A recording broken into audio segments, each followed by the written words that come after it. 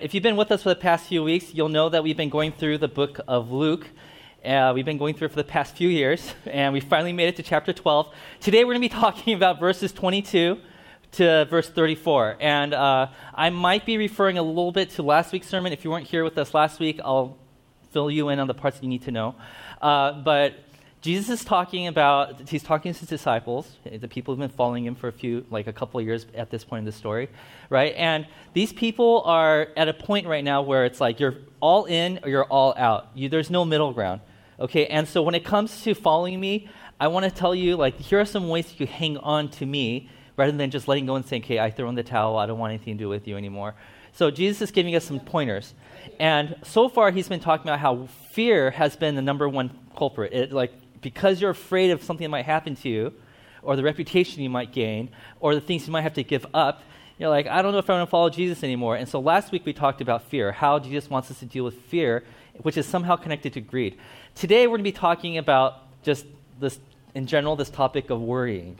Okay, so let's take a look. Chapter 12, verse 22. Let's start. Then Jesus said to his disciples, "Therefore, I tell you, do not worry," which is so easy to say. It's like, I'm worried. How about this? Do not worry. Done. Deal. Done. Dealt with. No. He's like, do not worry about your life, what you will eat, or about what your body, what you will wear. For life is more than food, and the body more than clothes. So Jesus says, I see what you're worried about. You're worried that you might lose everything. In the process, you might not be able to survive. You might lose your food, which is a necessity, or clothes, which is also a necessity. And he's like, don't worry about it. Now, I want to highlight a section of this passage right here, the last line right here. It says, for life is more than food, the body more than clothes. So what he's saying here is, and it might be a little cryptic to some of you, but let me just simplify for you. Next slide. He's saying that the goal is life, not things God uses to sustain it. And this might be like, yeah, I totally understand what you're saying, Jesus. I get it, okay? But he kind of dives deeper into this idea. So to make it simple, I made it, simplified it. Here you go. So in some circles, people say the reason I'm alive today is so that I could accumulate food and clothes and riches and whatever else you want to add to that list, right? I live to accumulate goods. But what Jesus is saying is, he's like, no, it's the opposite. It's the other way around. He says this, no. We have food, we have clothes, we have all these things so that we can live, so that we have life. So the order is a little different. And so this is what he's saying. In the last part of that verse we just talked about, he says, if you are worried about life, it's because you got these two things mixed around. It's not about, you don't live to eat. You eat to live. There's a difference between the two, right? And if your whole life is about, I want to make sure I have as much as I can, if you're playing that game, then you have so much to worry about. Does that make sense? Because he's saying, if it's all about accumulation, then all it takes is someone to take those things away, and now your life is filled with worry, right? But if food is just something that's supposed to sustain you so that you can live the life that God had called you to live, then that's a different story. That's a different game you're playing. And there is less worrying in that life than in the first one. So he kind of goes into illustration mode. He's like, okay, let me give you some illustrations. Let me give you some homework assignments. Let me tell you what you can do if you ever find yourself playing this game that leads you to worrying. And now he gives us two assignments. And these two assignments, the first time I read through it, I was like, really, Jesus, that's what you want us to do? Really?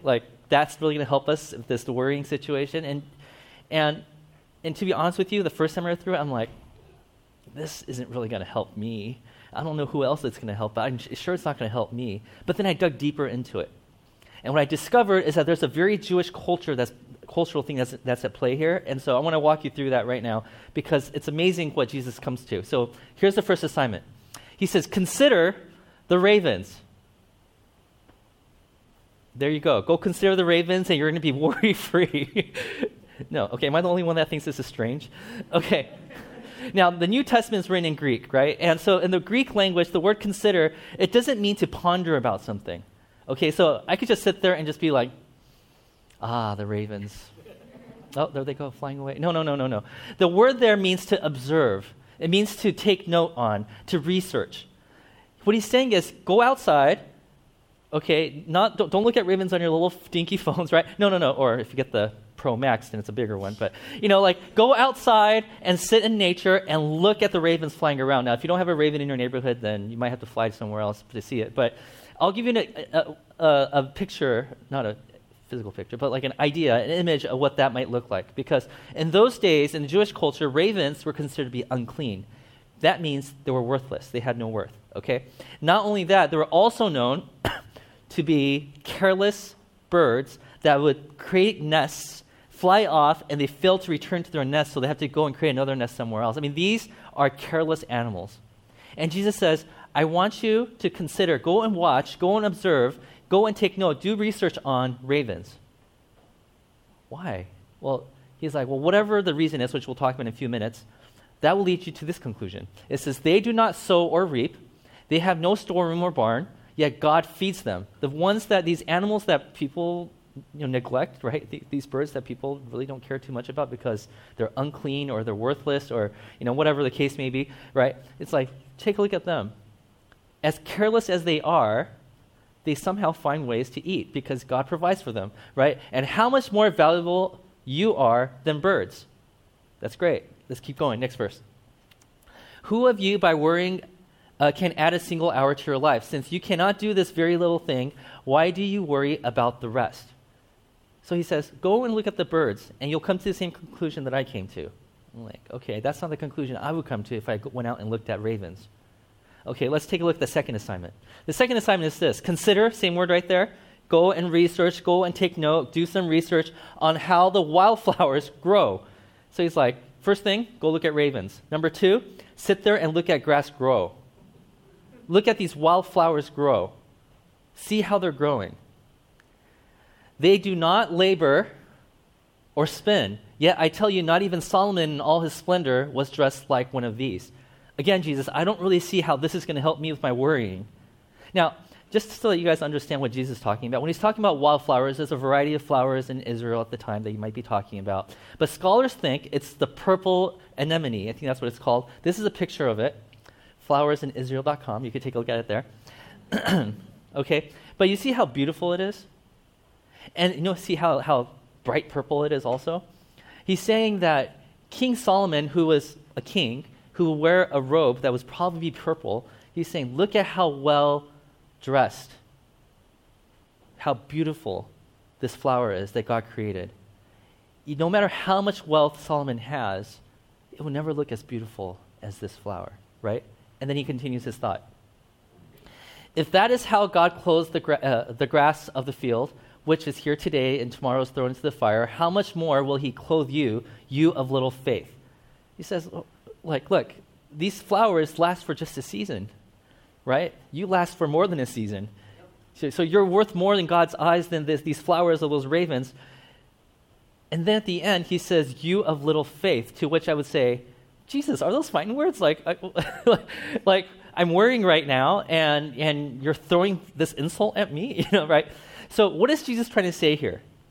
What is he trying to teach us by telling us to go out to nature and observe the bird, the raven, and look at the flowers? Like, what is he trying to teach us from this?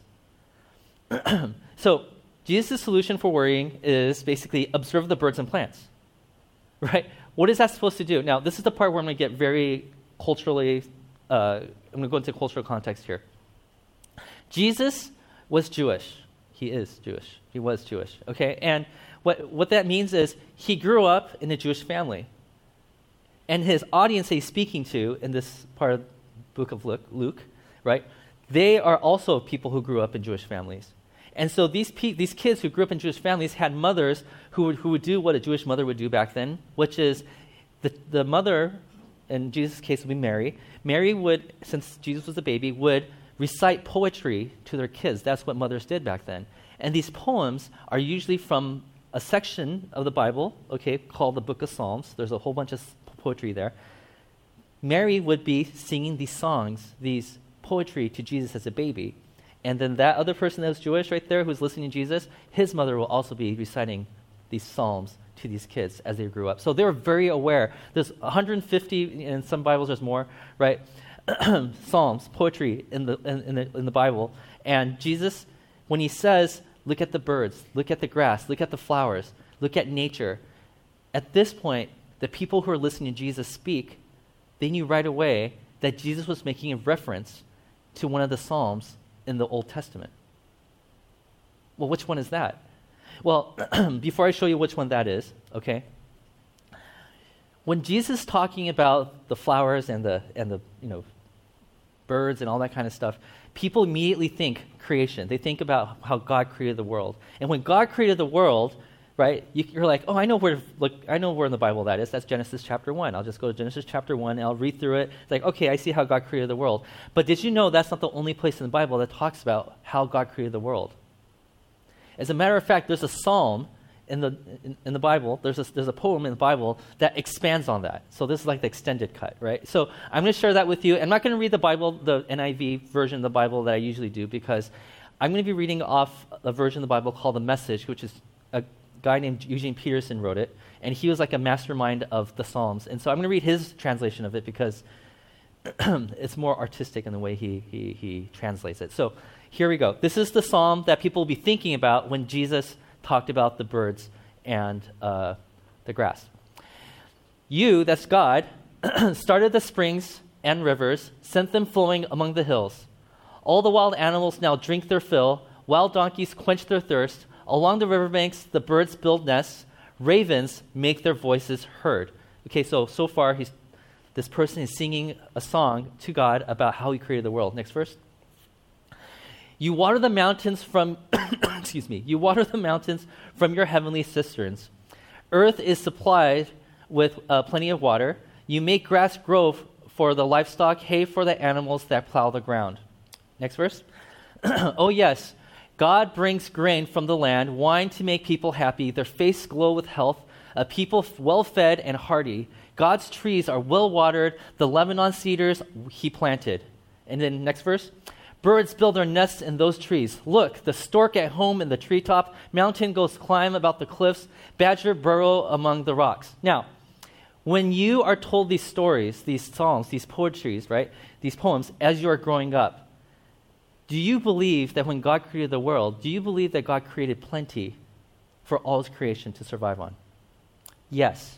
You would never, after hearing these songs all your life, you would never think that there is a scarcity of resources. You will always think there's an abundance, right?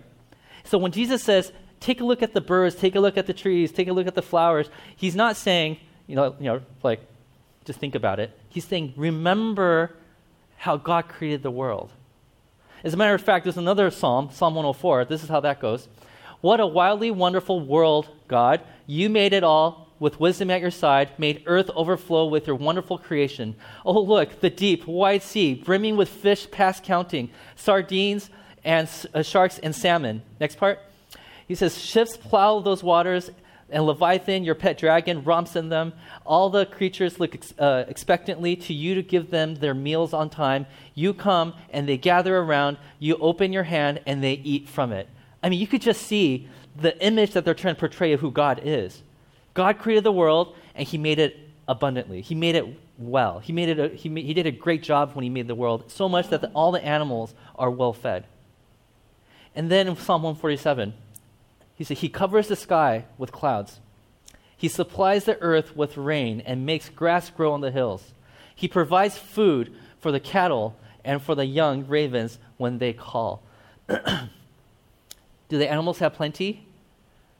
In the mind and the imagination of these Jewish people who are listening to Jesus teach, the answer is yes. Do people have plenty? In the story that they were told, this narrative that they're a part of growing up, the answer is yes. So when the solution for worry, when Jesus says, observe the birds and plants, he's not just saying, go take a look at them. It's supposed to remind them of something they were taught as children, which is this. Remember that God is a generous host. God isn't being stingy. Now, at that point, you're probably like, yeah, but Kotz, I've seen dead birds before. I've seen starving cats before. I don't know people personally, but I've read stories and I've seen videos and movies of kids overseas who are starving. Like, how do you explain that? Is Jesus, like, blocking that part out of his mind? He's like, I'm not going to listen to that part of the world, but I want to let you guys know, America, you guys have plenty. Is that what he's doing? No, because Jesus is very well aware of hungry people. As Jesus is walking through Israel, he comes across people who are hungry. right? So it's not like he's ignoring the dying birds and stuff like that. What is he saying here? Well, it goes back to creation. You see, so when Jesus says, take a look at the birds, take a look at the grass, look at the flowers, he's saying, remember how God created the world. He created the world to be abundant. But then if you go through the book of Genesis, you'll discover in chapter 3, something weird happens. You see, because in Genesis chapter 3, sin enters the world, right? And then a chapter after that, Adam and Eve, they have kids, okay? And one of the kids feel kind of left out because the other one seems to be favored, which is not the case, but that's what, anyways, that's what Cain thinks is happening, right? And then that pattern follows through the whole book of Genesis, one being chosen over the other. So Abraham being chosen over Ishmael, right? We have Joseph being chosen over his brothers. We have all these examples in the Bible, one wife being chosen over another, so there's all these examples in the book of Genesis where one seems to be favored over the other, but God keeps saying it's not a favor issue.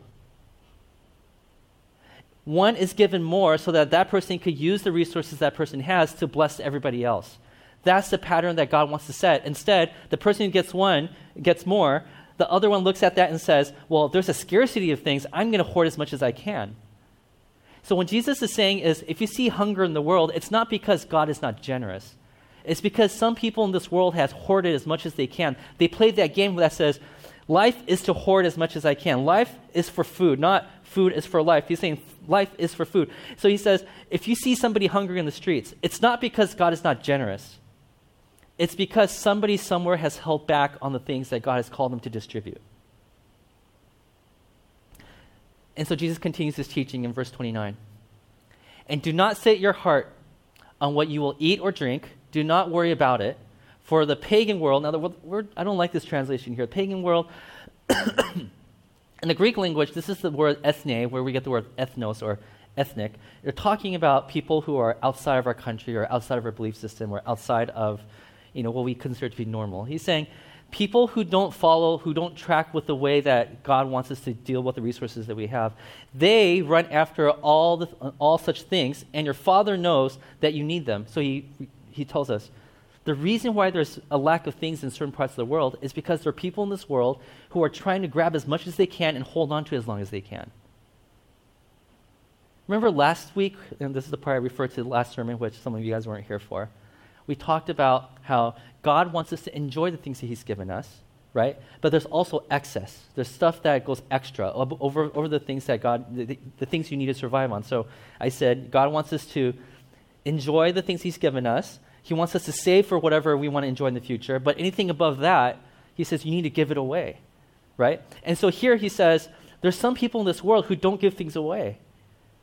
They know that they don't need it, right? But they hold on to it anyways. And because of that, there's hunger in this world. Then he says this, but this is what I want you to do. Seek his kingdom and do these things, and these things will be given to you as well. Do not be afraid, little flock, for your Father has been pleased to give you the kingdom. He says, so this is what I want you to do. With the stuff that he's given you, right? Live off of it, save, whatever the case may be, right? With the excess, this is what I want you to do. I want you to start tracking with what God is doing in this world. What is he doing? What is he doing in this world? How is he expanding his kingdom on this world? How is he bringing heaven on earth? And once you start to seek that kingdom, once you start to see what God is doing, and you start to put your resources towards that, then you'll start seeing the whole system fall into place. So he says, don't be afraid, little flock. He's using shepherd language here. He's saying, I'm here to look over you. I'm not here to take away things that will make you suffer or anything like that. I'm not here to do that. I'm not here to make you desolate. I'm here to take care of you, but I have other sheep I have to take care of. And the way that you're hoarding your stuff is restricting resources for going into the world. And Jesus is saying, when you look at the ravens, when you look at the grass, when you look at the flowers, and it reminds you of these stories of the Old Testament, these poems that your mom used to tell you, it will remind you that what you have is not your own, that it's all a gift from God. And God expects you to use it in the way that would be in line with how God wants to see the world operate. So, with the stuff that you have excess, this is what he says. Sell your possessions and give to the poor. Now, the phrase right there, to the poor, I know you're learning a lot of Greek words today. It's the phrase, elene masune. I don't know if I said that right. But it means to give to charity, give mercifully, give to people who are in need. And in this case, this translator said the poor, which is also in that category, but does not limit to that. That means give mercifully. If you see somebody in need, give it to that person. If you see something that's going to contribute to something that's going to bring heaven on earth, give to that. He's saying the money that you have, the resources, the food, the clothes you have, yes, it's for you to enjoy, but it's also for you to give away. So sell it and give it to those people. Provide purses for yourselves that will not wear out, a treasure in heaven that will never fail, where no thief comes near and no moth destroy. He says, if you hold on to the stuff that you have, right? Meaning, if you are all about gathering and holding on, hoarding, if that's your game you're playing, all it takes is for somebody to come in and take the stuff away, and now you're worrying again. Right? Or if you're all about hoarding and holding on, and it starts to rot, or the moths eat it away, then you start worrying again. It's because you're playing the wrong game. Right? He's like, instead, I want you to start investing in things that are eternal. Eternal things. Right? For example, if you give something away to rebuild a friendship, that friendship is forever. Yes, that person might die, but Jesus would say, but in the next life, right, the world to come, you will have that established relationship, right? So it's like there's some things like love that is forever, it's eternal. And instead, you're trying to hold on to things that are just going to benefit you for this world. So he says, make sure that when you invest in something, it's investing in something that is eternal, not just something for now that will only benefit you. And then he concludes by saying, for where your treasure is, there your heart will be also. Not the other way around. It's not where your heart is, that's where your treasure is going to be. It says where your treasure is, your heart follows. So remember this thing I showed you right here, life, food, how people who look at it, they say like, oh yeah, life is all about acquiring as much stuff as possible. And Jesus says, no, it's the other way around. That God gives you these resources so you can live your life, right? But then he adds another part that we just read right now. He says, and he gives you life from food and clothes and all that stuff. He gives you stuff so that you could have a life, but your life isn't just so you could live your life. Your life exists so that you could actually get it put into eternal things. Right? The food that you have today.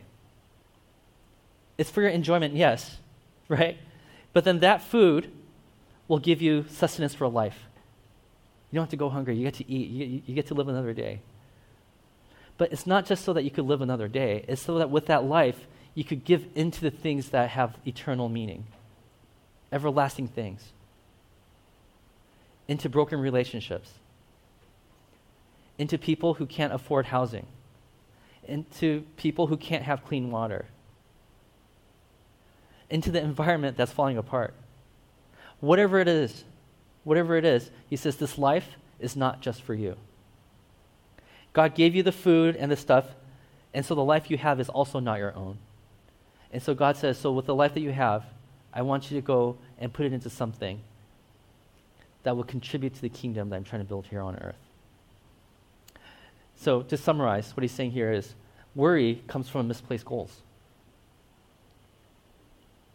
If your goal is to hoard and to accumulate as much as you can, your life will be filled with worry. Because all it takes is for a moth to come in and start eating away at your clothes, or a thief to come in and take away some of the things you've been trying to accumulate, and now you're filled with worry. But if your life is not about accumulation, but it's about investing in eternal things, then he says, then worry starts to go out the window. You don't have to worry about worry anymore.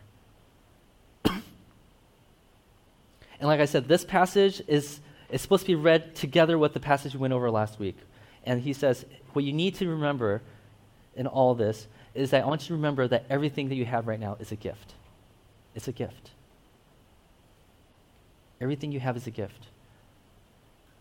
To say, that's mine, this land is mine, that food is mine, Jesus says that's the wrong conversation to have. It's his, how do you want me to distribute it, God?